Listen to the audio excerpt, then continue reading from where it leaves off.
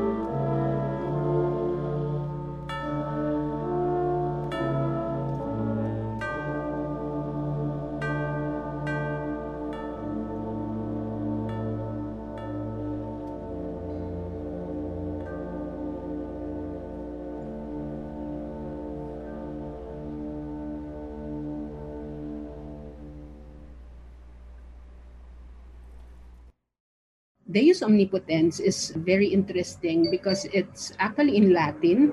This is as well a Marcha Funebre. No, it's a funeral march for the death of his wife, Gregoria de Jesus, during the war in 1943. So it's a powerful funeral march. He wrote 4 funeral marches. I haven't seen any other Filipino composers who have written as much funeral marches as Julio Nakpil. His first funeral march was a band work, Sueño Eterno, Eternal Dream, which was dedicated to his father. And it was written quite early in 1891. So I think his father was a flute player and a band musician. So I think he dedicated this to his father. And this was his first attempt to express his grief. So that was quite early in 1891. And his next funeral march would be Pahimakas for Jose Rizal. Jose Rizal was executed on December 30th, 1896, and he wrote this march of 1897. And the third funeral march that he wrote was in 1899, Kabanatuan, after the gruesome death of Antonio Luna under the hands, of course, of the government, our government under Emilio Aguinaldo.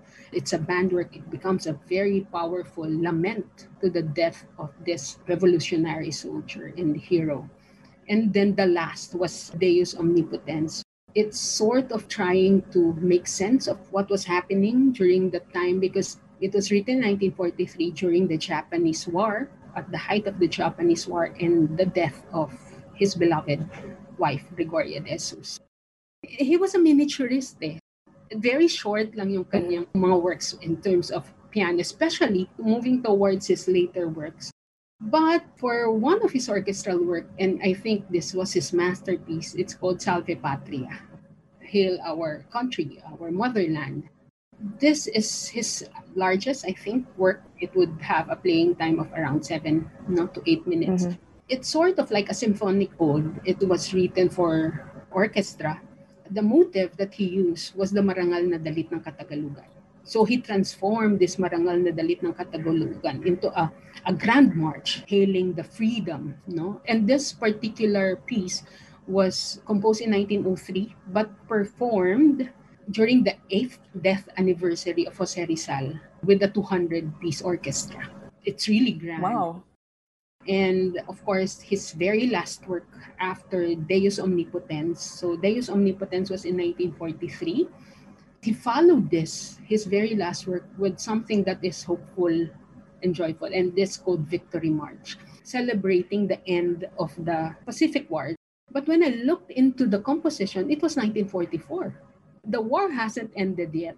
It gives me the impression that he had to write something that's something hopeful, not to sink into this pain and apathy and unhopeful situation that they had during that time. So that's quite interesting. So it is sort of like looking forward. And he never composed anything after that.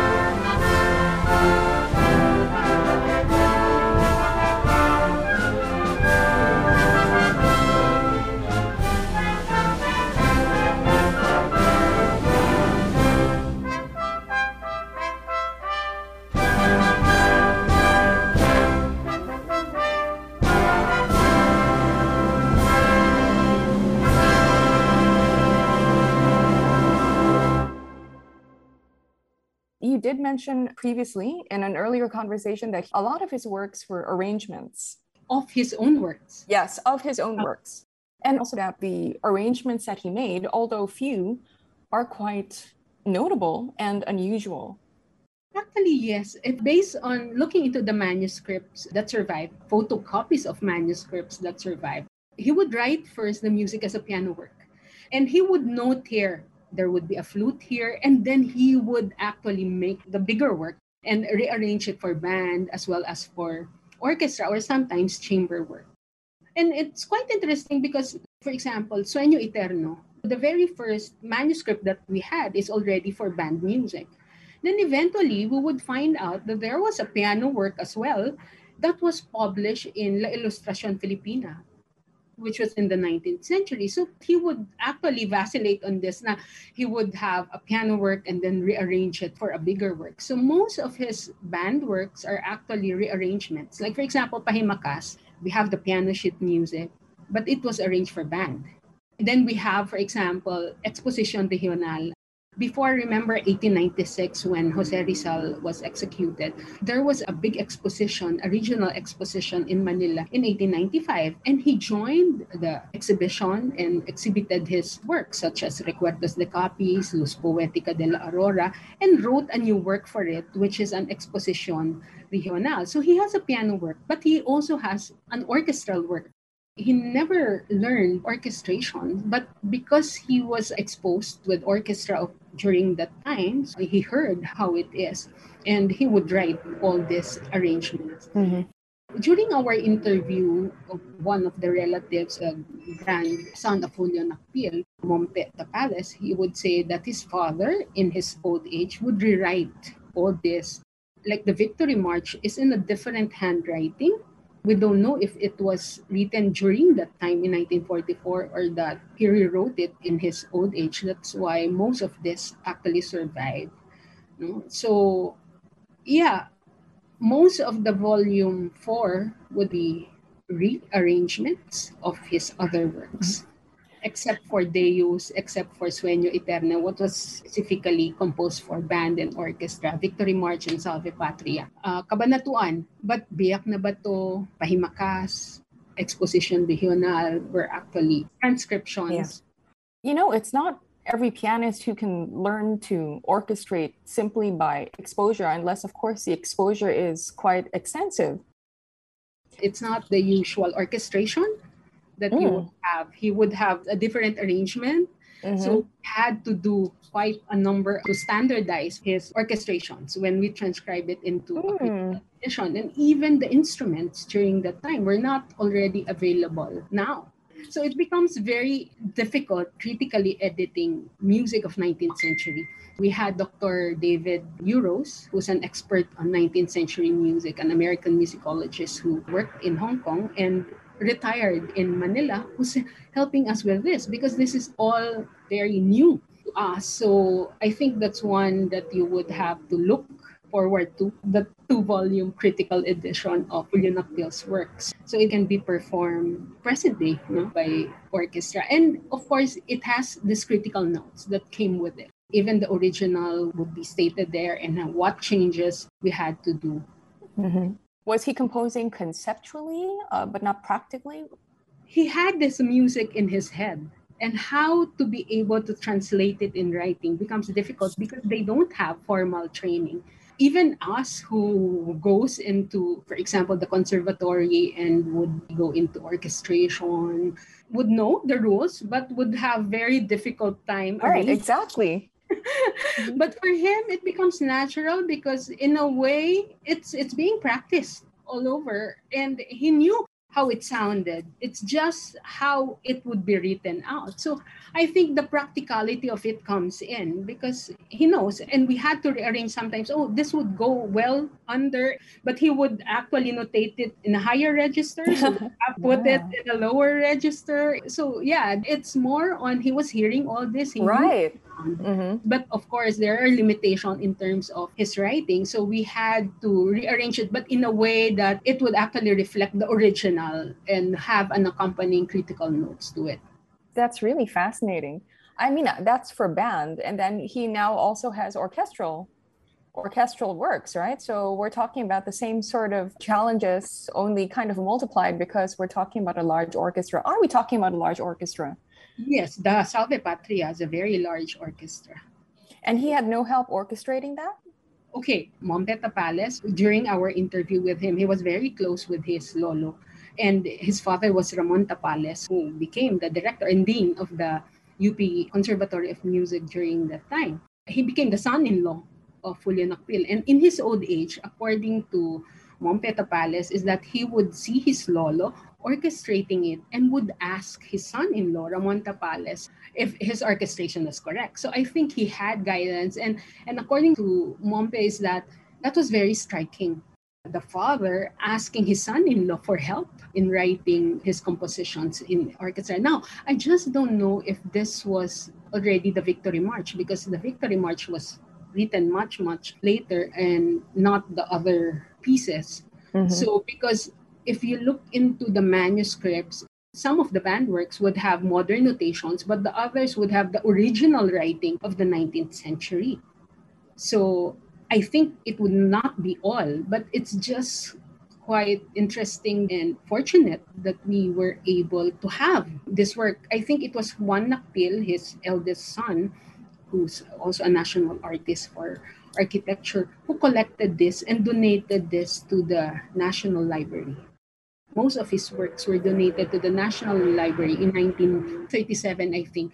But it was burned down during the Japanese occupation. Mm-hmm. So I think they had the originals as well. So what they did was that in 1972, after the 100 years, they donated the photocopies of his work to the UP College of Music. And that is what survived.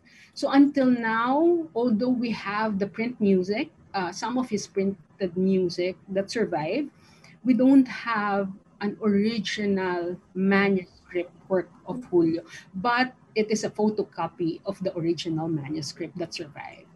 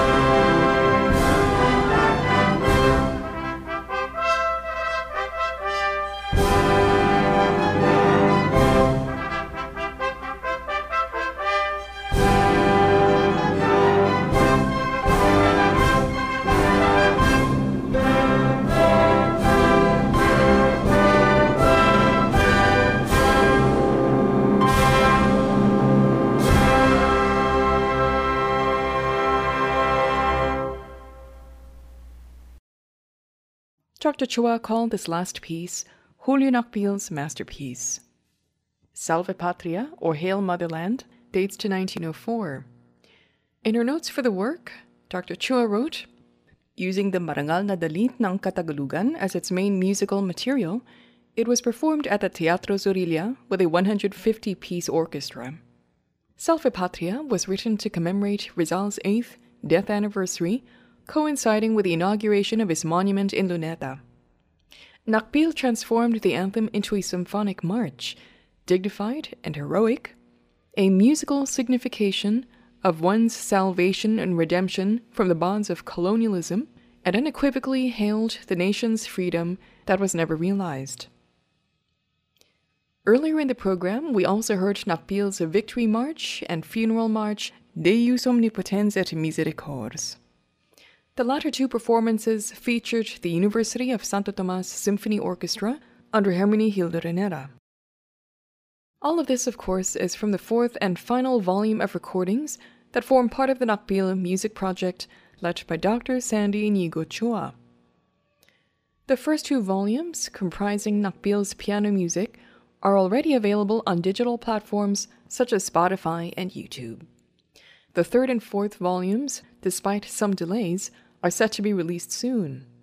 If you would like to hear more on the topic, as of the Saturday airing of this program, you can still catch the webinar Julio Nakpil, Compositor et Revolucionario, which will stream on November 2, his birthday, 10 a.m. on the Museo El Deposito Facebook page. Professor Xiao Chua will speak about Nakpil the Revolutionary Officer, while our guest, Dr. Sandy Iñigo Chua, will discuss Nakpil's music. Again, this is on November 2, 10 a.m.